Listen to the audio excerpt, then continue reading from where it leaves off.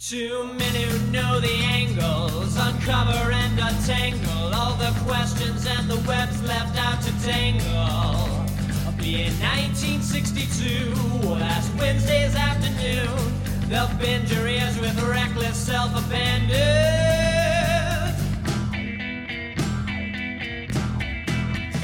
The amazing Spider Talk. The amazing Spider Talk.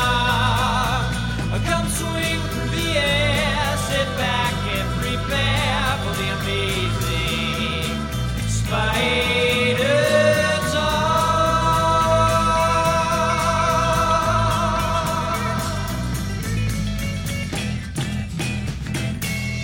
Hello, I'm Dapper Dan Gvozden, and I own every issue of Amazing Spider-Man, including the annuals, which definitely count.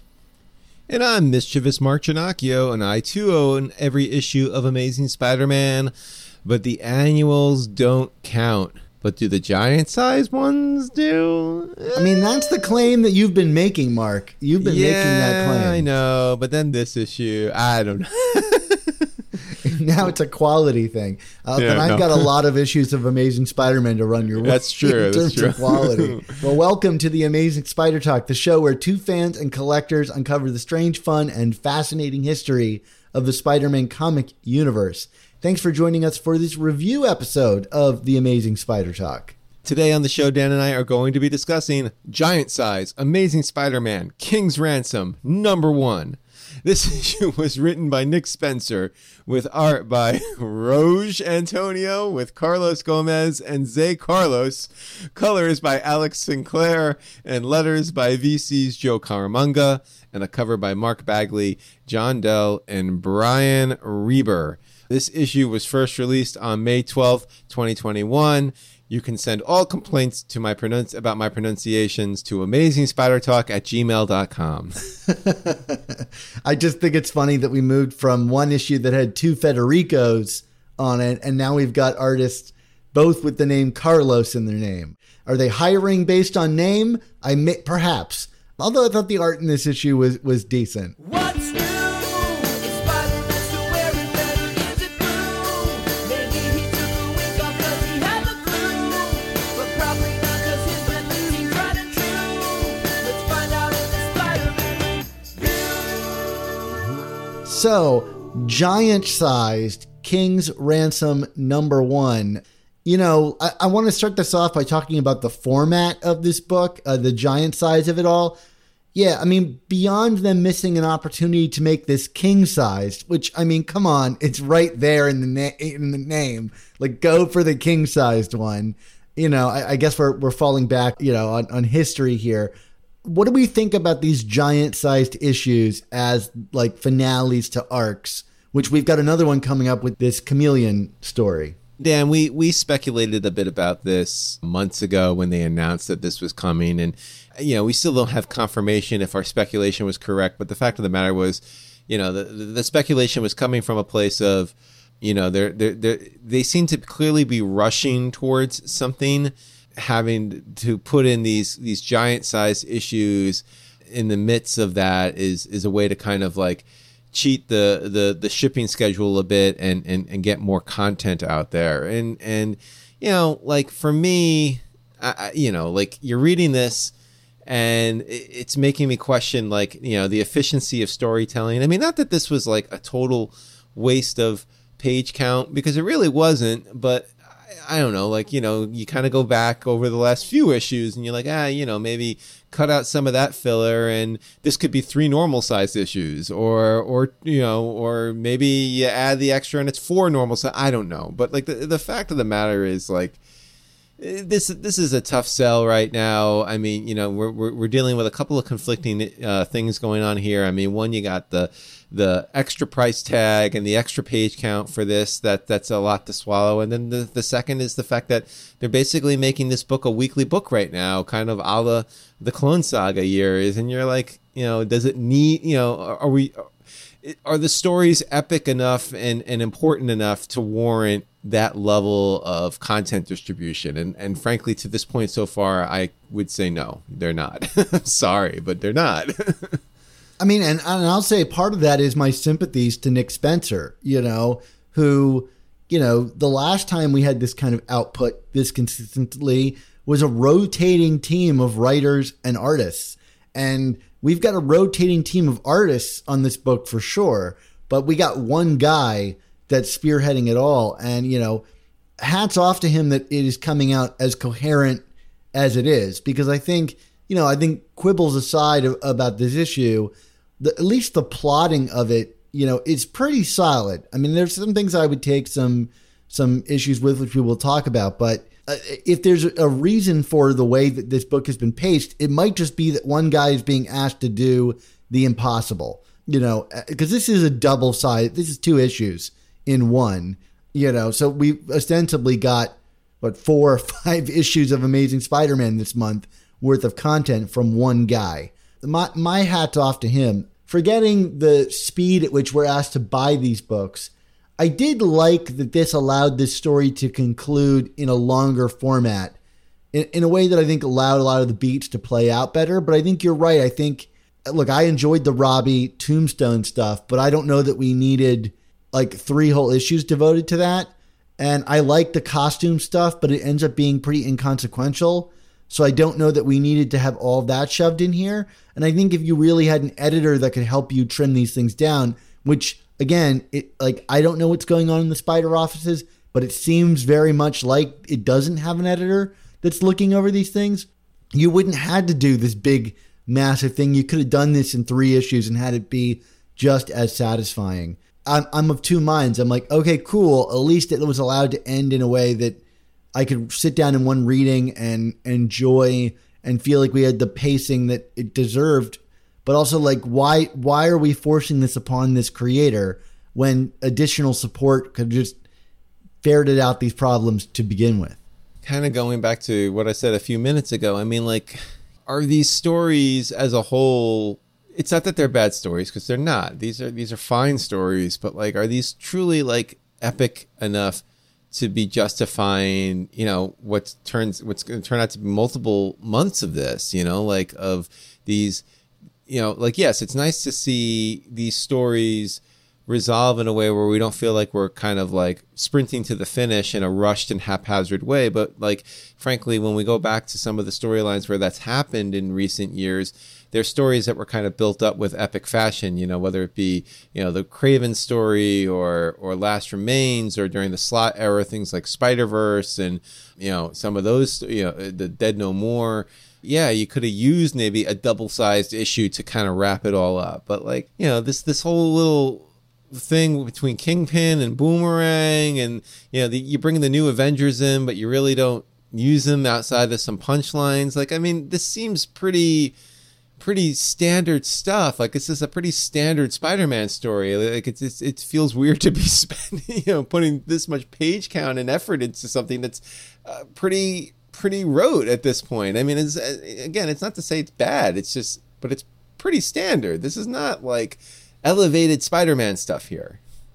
Yeah, and then I'll just speak about sales, because I always think about our conversation with Tom Brennan where he's our jobs were saved by that Obama issue. You look at something like this and you think, oh, well, this must just be a marketing tactic. They're going to charge $5.99 for this thing and sell normal copies and get an extra boost, double sales essentially for that week, and we're all about quarterly returns and blah, blah, blah, blah.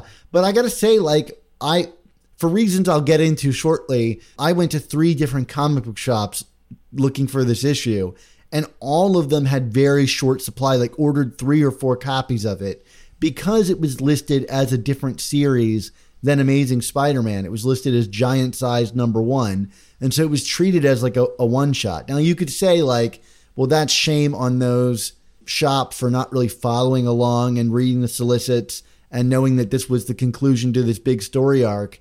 But I also just think, is it necessary to give this a number 1 and a giant size? It's going to reduce your sales. At least from my anecdotal evidence. Similarly, I get an email every Friday night from my comic book shop about the coming week's releases. So, so I can let them know if I want them to hold anything for me. And the identifiers on this issue were really kind of vague. So, and I'm assuming they're just probably getting it direct from Diamond or whoever who's like, sending this stuff in right now. I think it was like giant size King's Ransom. That was what it was listed as. And I was kind of like, and I initially forgot to hold it. I asked for Heroes Reborn, Peter Parker Shutterbug or whatever, because I actually recognized the character names. And then I had to go back and say, oh, wait, I think you reminded me that giant size comes out this week. I'm like, oh, that's right. And then I went back. I was like, oh, I need the King's Ransom book. Because I was thinking about, like, I don't look for King's Ransom. I'm looking for Spider-Man. Yeah. Like, come on. I don't know. Like, to me, like, this was very poorly marketed on top of everything else. Well, I mean, just to like magnify that, this is like a really culminating issue, like so many storylines get wrapped up here, not to mention the King's Ransom one. Although, given the way this book has been written and released, I don't think you could really feel like you missed out on a ton, because it felt like the story kind of mini concluded in the last issue of Amazing. Like, yeah, we didn't get the answer to the Boomerang thing, but Boomerang stories and arcs of this book have ended in similar ways before. So like a lot of people probably just assumed we're just moving on. So I think a lot of people are going to miss this book and not realize that they've missed it until they pick up issue 67 or whatever it is we've got coming next. And I think that's a real miss. So I just can't really understand the reasonings behind this. It's just really odd to me. And it just, again, further underlines my big question of like, what is going on in Spider-Man editorial? We could talk about that all night, Dan. But, Maybe that's our 300th episode. Let me just detail really quickly my struggles to get a copy of this issue, because this is pretty epic stuff. This is pretty interesting. So I showed up at my local comic book shop and, picked up my copy of it. And the guy behind the counter was like, who reads Amazing Spider-Man, and we kind of have a repartee about it. He was like, man, this is a really letdown of an issue. It was really poorly written. It almost made no sense. And I said, oh, that's funny. I thought the reaction that I'd been seeing online, this guy's usually pretty on the money about these things, but he's even more down on Spider-Man than I am, because he freely drops it left and right. And so I picked up this book and I was really eager to read it. So during a break at work, I cracked it open, and within the first few pages, I was like, what is going on with this story? Like, it was, I had the first page and then it looked like a half of a spread. I was like, it looks like I'm missing. He's just talking to the Defenders and suddenly they're fighting all these mob bosses. Did I miss something? But I was like, no, this is how Spencer writes these things. It's like timey-wimey, like we're jumping in and out of time. So like, this must just been a particularly rough transition. And I kept reading, but then I got to a point where I was like, this is really confusing. But now we're starting to get the same pages again. Like, why am I reading the same pages all over again? This can't be right. So eventually I just kept reading and I'm like, this must be a misprint, but maybe if I, ignore these extra pages, I'm going to be okay. And for the most part, I kind of got through the story and was like, all right, but there was no conclusion with Kingpin. There was like none of that stuff. It just suddenly jumped into a preview of Black Cat. And I was like, what am I reading? So clearly it was a massive misprint, which it was. The book is printed twice in my issue, but it's only half the book. So I've got half of it in one issue. So I called the store back, and every issue they had there was the same. So every copy was like this. So I was like, I got to go see if I can find this book somewhere else, because I want to have an actual. Now, here's the sucker that I am, Mark. I went out to give them more money because I have to read this issue. You messed up. Let me give you more money. Right. So, okay. So they're like, my comic book shop was like, we have to, call these defective and return them and everything. But that doesn't help me out, because one, I got this show to do. And two, I already think this issue is going to be in short supply. So I call up another comic book shop and I'm like, hey, this is going to sound like a really weird question, but do you have a copy of giant-sized Amazing Spider-Man King's Ransom #1 that you can get out for me? And they're like, I think we have 3 copies of that book.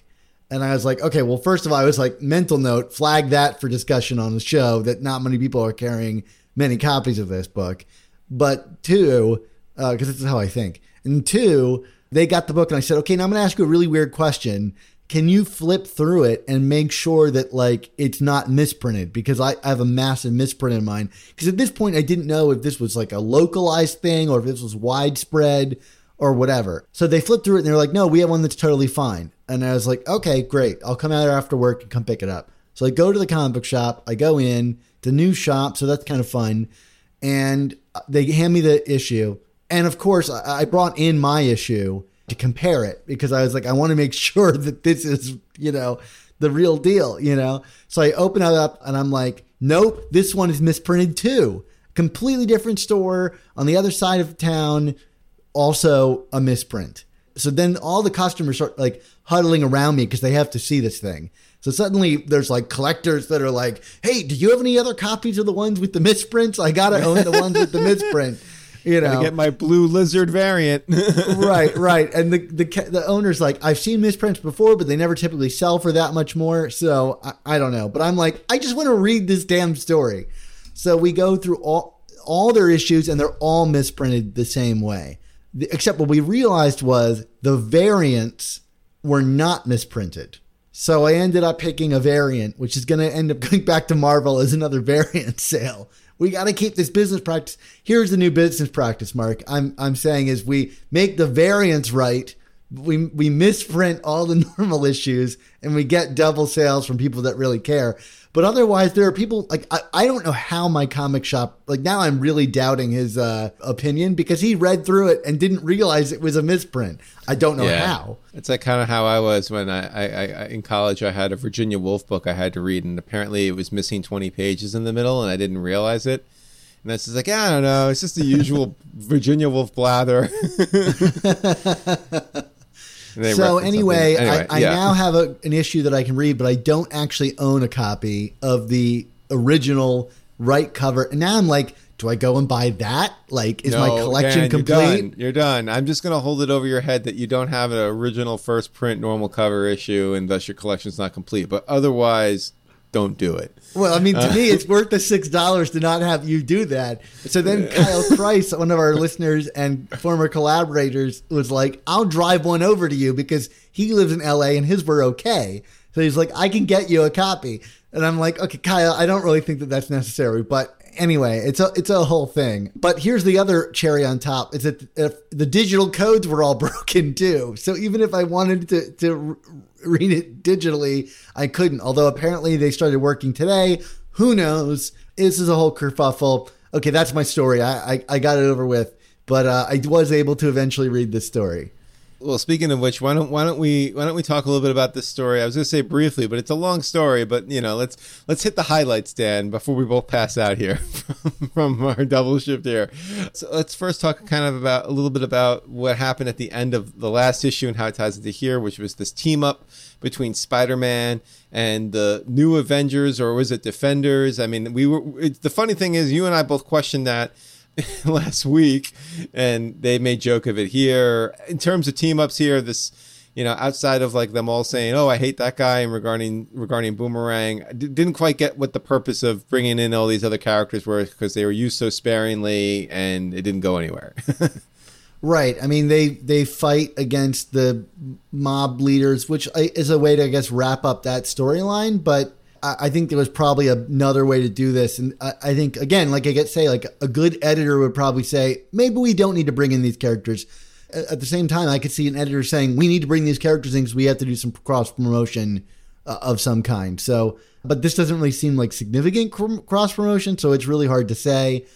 I will say, to skip ahead, there is a nice beat where Spider-Man kind of realizes that he's been so wrapped up in his own drama that he hasn't really been attending to his friendships as he's trying to kind of convince them of this whole Boomerang thing. It worked for me, while also feeling a little bit hollow, because this whole book is about Spider-Man's friendship with Boomerang and the amount of time he's put into that. So it doesn't feel altogether like Spider-Man is totally ignoring his friends if he's been able to make a new friend that is at the heart of this very story that we're reading. So I was like, okay, nice beat.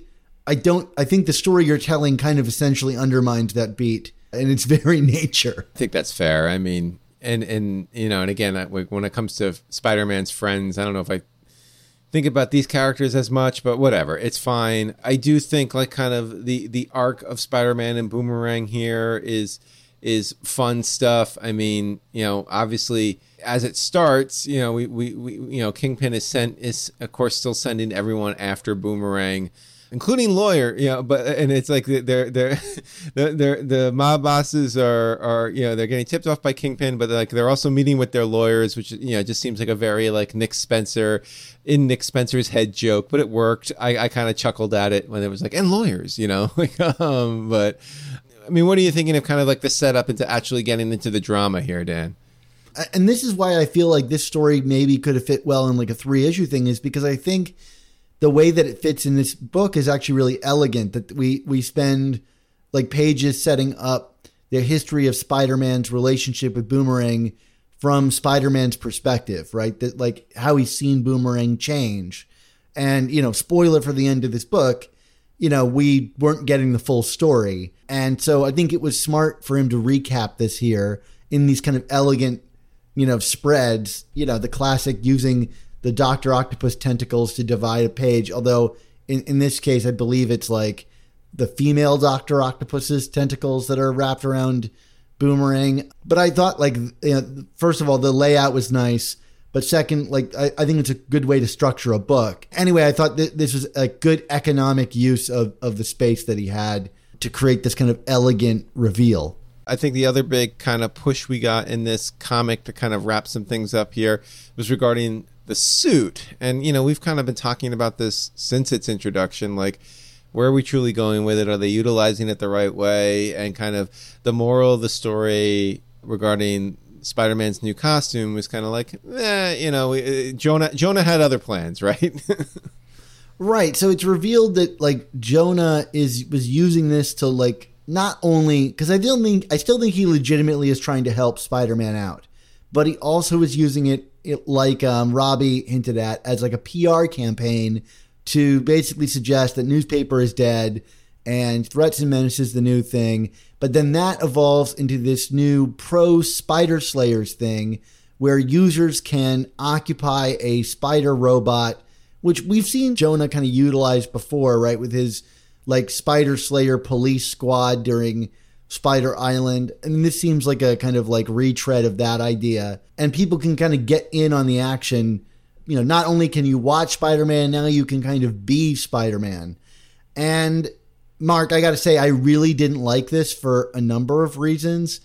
First of all, that it seemed like a retread of both Spider Island, but also like, did we forget about the Hunters plotline from just like 20 issues ago, where we had this essentially same exact idea of people? I mean, these were less, more malevolent forces occupying these things, but like, did we need another retread of this kind of idea? I also think that Jonah would never name something pro Spider Slayers. This guy killed his wife, and Jonah kind of went off the deep end about it for a long time.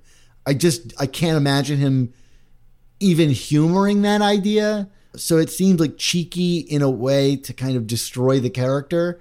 And then I also think like just in terms of like this story, I'm sure we're going to like revisit it at some point. Although it also seems like maybe, who could tell? This could be the end of this storyline here, but it goes nowhere and has almost nothing to do with the story of King's Ransom. And I think it also like suggests that the Threats and Menaces suit, which is we'll talk about later when it's kind of erased from the storyline, there was no mining of the dramatic potential. Like if this was the dramatic potential that this suit had, I feel like it totally missed the mark of like what it could have done with people watching Peter be Spider-Man and Jonah being the guy in the chair for Spider-Man. I just felt like what a major whiff on all fronts.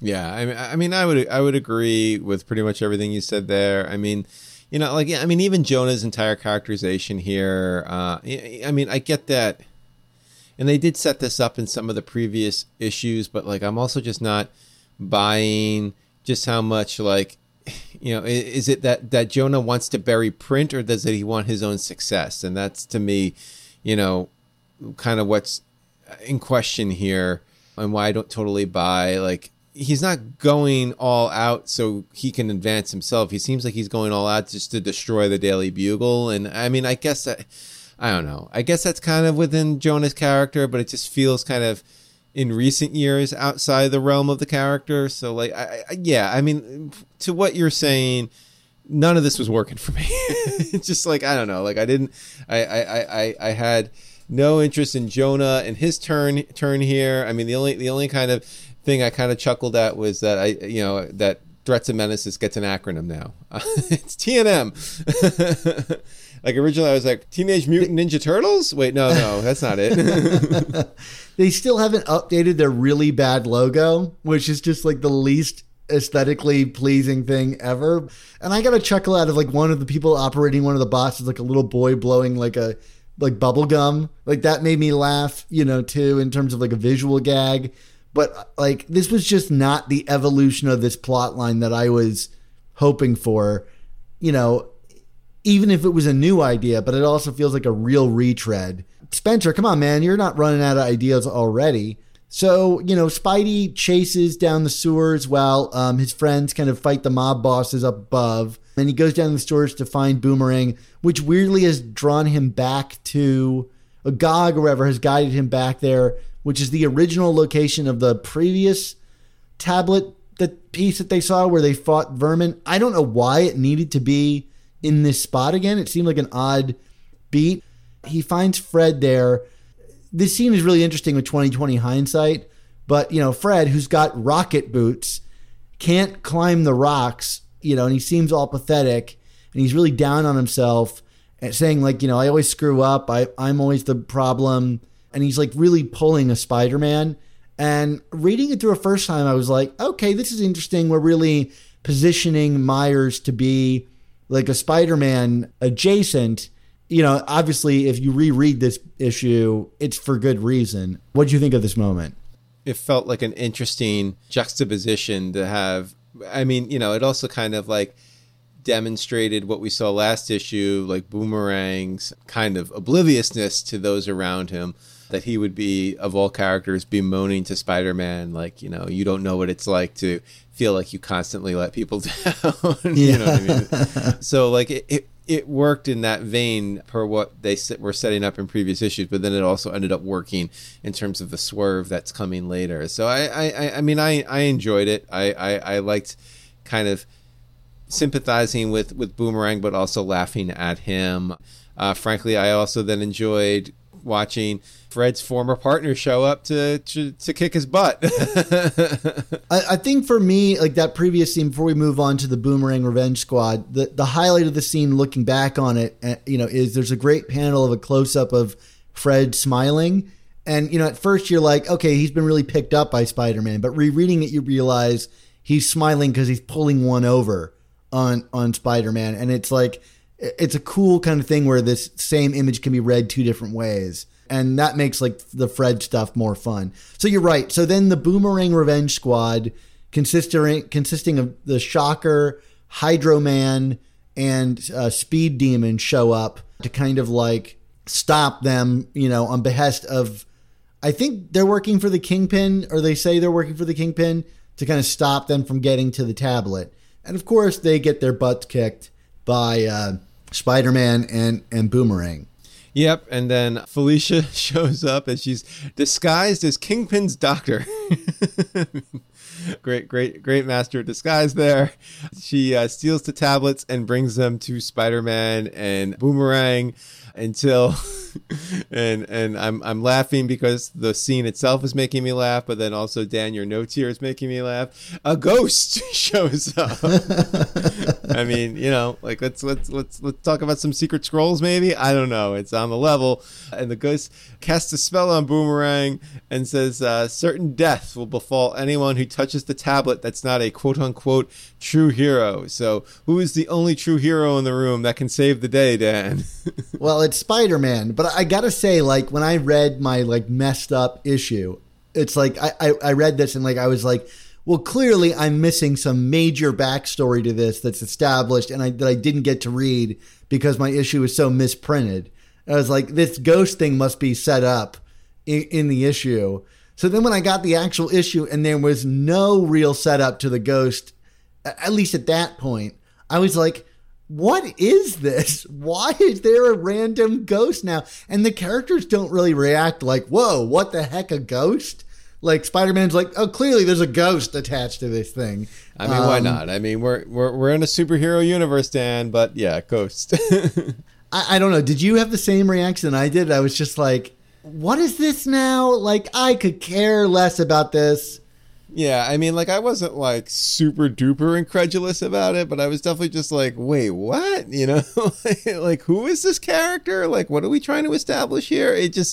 There's just a lot of random plot beats in this story. I mean, like, nothing like that offensive to my sensibilities, but, like, stuff that just seems really random. And this was kind of a top of the random list. Yeah, I mean, is it your understanding that this is like the ghost of the archivist? Like, that's what I imagined it was, because, or like at least a spell ghost of the archivist, because he's got like glasses on and like, I'm like, yeah, I think you're right, but like it's just like it's still random, completely random. Yeah. So, okay. So then Spidey webs up Boomerang and like gives him the speech like, I think you're a hero, but we better not like. Better not chance it. Yeah, right. So, and then Jonah pipes in, like still on Spidey's side, and seeing his like kind of spider bots destroy all this property and kind of fall on their faces immediately, kind of like that plot point. Jonah then like kind of peps up Spider-Man and is like, this is your big chance to show everyone that you're a true hero. Like, we can redeem this thing. And Spider-Man is like, no. And he has a realization that like it's his relationship with money is complicated, and actually like having money and fame hasn't actually helped him in the past, you know, even all the way back to Amazing Fantasy 15. And that like, you know, that kind of pursuit has led him to mistakes. It's not a part who he is. So he renounces the Threats and Menaces suit. And in my mind, I guess this is the end of the Threats and Menaces suit. And he returns to his classic red and blues and shuts down the broadcast. So let's talk about this as what I perceive to be the conclusion of the Threats and Menaces suit. How did you react to this moment? Yeah, I mean, well, first of all, like I actually found it to be a little visually confusing when he was kind of renouncing the suit, but like you know, bringing up like, oh, my complicated relationship with money. I mean, again, like, you know, not to repeat myself from just a few minutes ago, but like these beats all just seem to kind of, you know, I kind of feel like we're playing Mad Libs with Spider-Man here. I mean, nothing is that far-fetched, but like we're kind of just throwing random different plot beats out there to see what can stick and what doesn't. And, you know, like, I don't know, like if this is how we're going to get rid of the suit, like kind of tying it into the complicated nature of fame and money, I don't know. Like it just feels like such a missed opportunity at every chance. I mean, like you could have done so much more with this and had a more dramatic conclusion to why you would have gotten to this point, rather than like, on second thought, I shouldn't do this. You know, money and me don't mix. I don't know. I mean, I might just be overly glib about it, but it really didn't do it for me, Dan. No, I don't think you are. It's funny because you're seeing like the skeleton of a moment that could really have been powerful. Because it is true. Like that Spider-Man and fame and stuff often doesn't go well. I even think about like this Sam Raimi Spider-Man 3 movie and what fame brings him in that, you know, and the repercussions of that. Like Nick Spencer's clearly knowledgeable about possible themes that you can explore in Spider-Man comic. But the point is, this theme wasn't explored in the pages of this book. And if that was something that wanted to be part of this whole climax and really have some like real meaning behind it, we shouldn't have spent the time on Robbie and Tombstone, but actually exploring the drama that this suit provided, both in terms of like financial drama for Spider-Man and, you know, what he's compromising, or like the, you know, his relationship with Jonah in his head.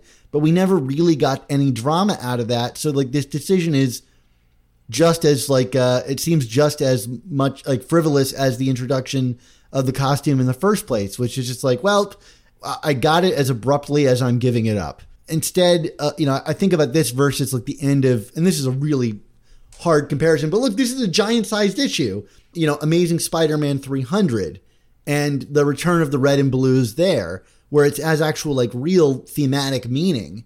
Here, like there's potential for that. And I like the visual of him getting rid of it and him, you know, being declared a true hero, but there's no weight behind it, like you were saying. So again, like you said, a missed opportunity. So, right. So Spider-Man, goodbye. I guess the other question is, do you think this is the end of the Threats and Menaces suit? Yeah, I think it's over. I don't think we're going to be spending much more time with this. So that's super lame. Yeah. I mean, here we are, Dan. Sorry. So he grabs the tablet and passes, and it proclaims Spider-Man a true hero after all, as if there was any doubt. And that's the end of the story, right? Like all is well and good. They save the tablet, except the Revenge Squad comes back. Speed Demon, I think, in fact, was the Speed Demon steal it and then punch him out? Well, whatever. Spider-Man gets knocked out, doesn't understand how they get free. Where's Boomerang? And then what do we find, Dan? Well, Boomerang is standing over Spidey's body, and he's got a bit of a look on his face, and you're like, well, I should have seen this coming. Peter wakes up back in his destroyed apartment with Felicia, which then made me question, like, well, where was Felicia in all of that? Maybe there's a line I missed, but, like, was she not there during this whole thing? Didn't she show up with the other tablet piece? Like, where did she dip out to? Yeah, I don't think you missed anything. I think we just kind of jumped. Okay, well, so then she just decides, like, oh, sorry, I wasn't paying attention for a minute. Let me pick up Spider-Man's body and return him home. And so, like, he's back in his apartment. And, of course, Fred has left him a note. This note details a sort of alternate history where this was all a setup from Boomerang all along. He had been pulling one long con because the archivist was murdered by some of Kingpin's cronies, and in his dying breath put a spell, which is where the ghost came from, on the final piece of the tablet that he knew that Boomerang wouldn't be able to overcome because he knew Boomerang wasn't, in fact, a true hero. You know, that we had been reading a long con this whole time, and it reveals all the little bits and pieces that we had gotten of how we should have put this story together. And honestly, Mark, this really worked for me. I didn't say it on the show, but I'm not even sure if I told it to you. And so this is going to sound like me, like 2020 inventing this. Like, oh, I knew this all along. I had been really thinking that this was where we were going. And so I felt good reading this. And I think that means it's a kind of a good reveal. How did you feel about this reveal? Yeah, I mean, I was disappointed only because I liked what the dynamic was between Spider-Man and Boomerang to this point. I mean, it's totally sensible and totally logical. And even like when, you know, Fred is, you know, doing the I'm going to explain my plan to you routine, you know, it's outlandish in that comic book way, but it makes sense. I mean, there's nothing, you know, like, I mean, he played the long game. He took advantage of Peter Parker's quote unquote relationship with Spider-Man to kind of get an in. And then, you know, he worked his connections from there. So totally logical. Didn't see it coming, but like when it happened, I was like, yep, I'm sad, but that works. I like the emotional element of it too. Like the note itself the note existing essentially is saying like, hey, I care enough about our relationship to tell you more about this. And you get these great images of like him back at the bar with no name and all of the superior foes or whatever, all cheersing him, you know, like he's a new hero to them.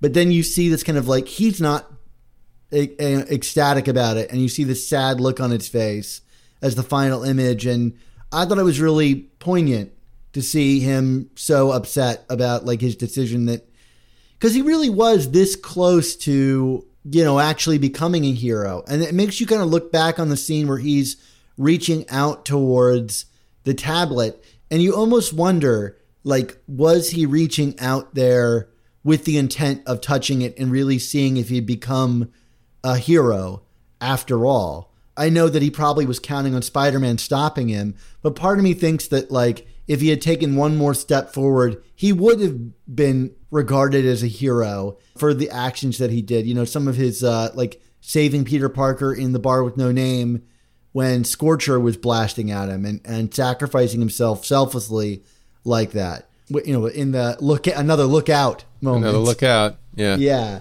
You know, he's almost a victim of his reputation too. Like Spider-Man's lack of faith in his heroism is kind of what stops him from achieving and maybe actually turning good.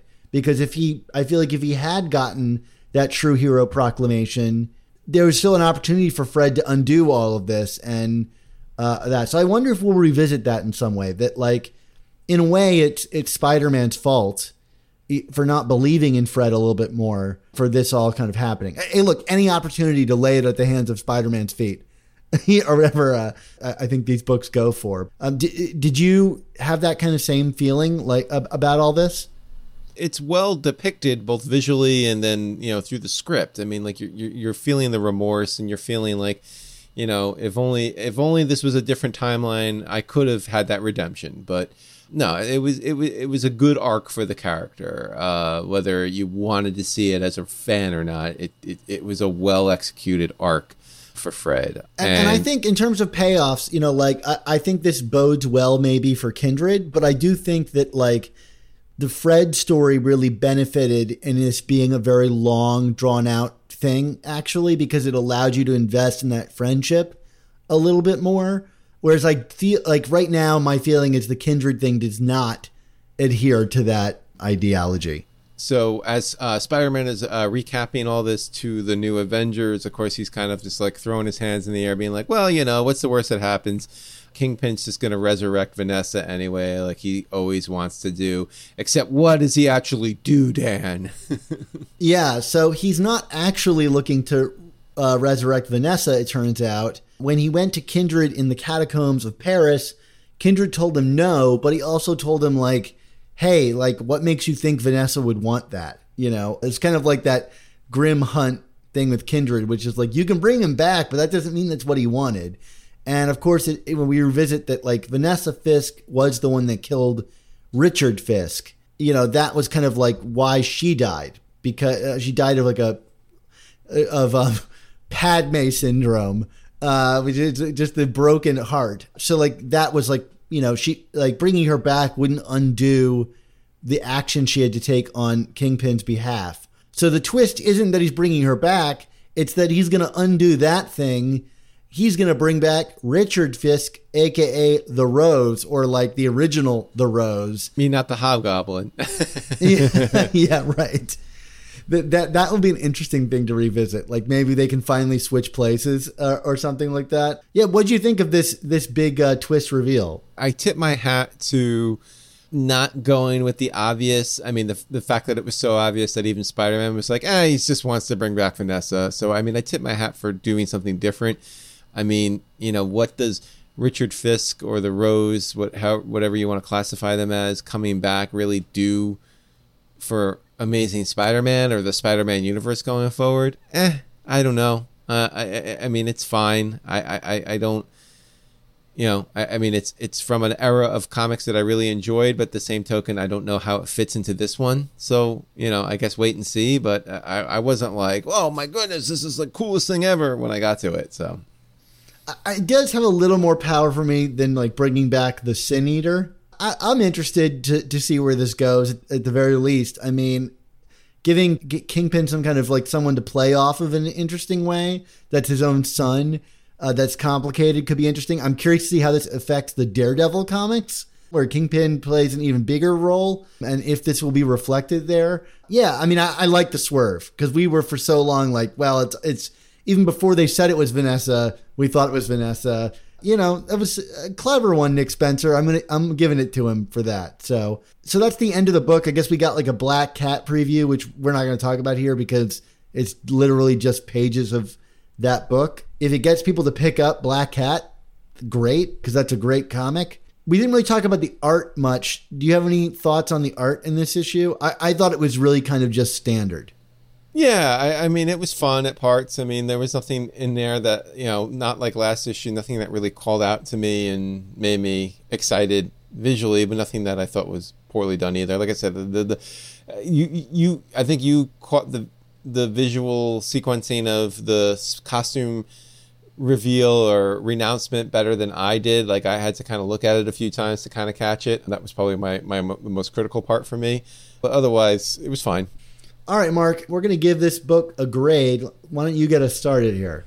Yeah. Oh, you're making me go first for a change. I mean, honestly, like, yeah, I don't love the length. I don't love the format. I didn't have the problems you had getting it, but like, man, do I feel for you. That would really like piss me off if I was if this was my situation. But I'm still gonna give it a B-. I think this is pretty decent stuff. The boomerang reveal was clever enough to work for me on that end, even though there was a lot of other stuff in this issue that didn't work a lot for me. So B- for me. I want to echo your sentiments exactly. It's a B- for me for exactly the same reasons and all the other ones that we presented. Yeah, I mean, I think getting a good ending to these stories does do a lot to redeem, some of the ups and downs we've been through. And that makes me kind of happy about issues like this. All right, Dan. Well, it is, of course, that time for all good things to come to an end. So we want to say thank you to you, the listeners and viewers, for tuning in to this episode of The Amazing Spider Talk. Yeah, as always, this episode was edited by Rick Coast with production support from Andy Myers. Our artwork comes handcrafted by artists Ron Friend, Sal Buscema, and Ray Sumser. Our theme songs were produced by Rylan Bojack, Tony Thaxton, and Spider Madge. This episode itself was originally released on Patreon as a live stream hangout with us back when the comic was first released.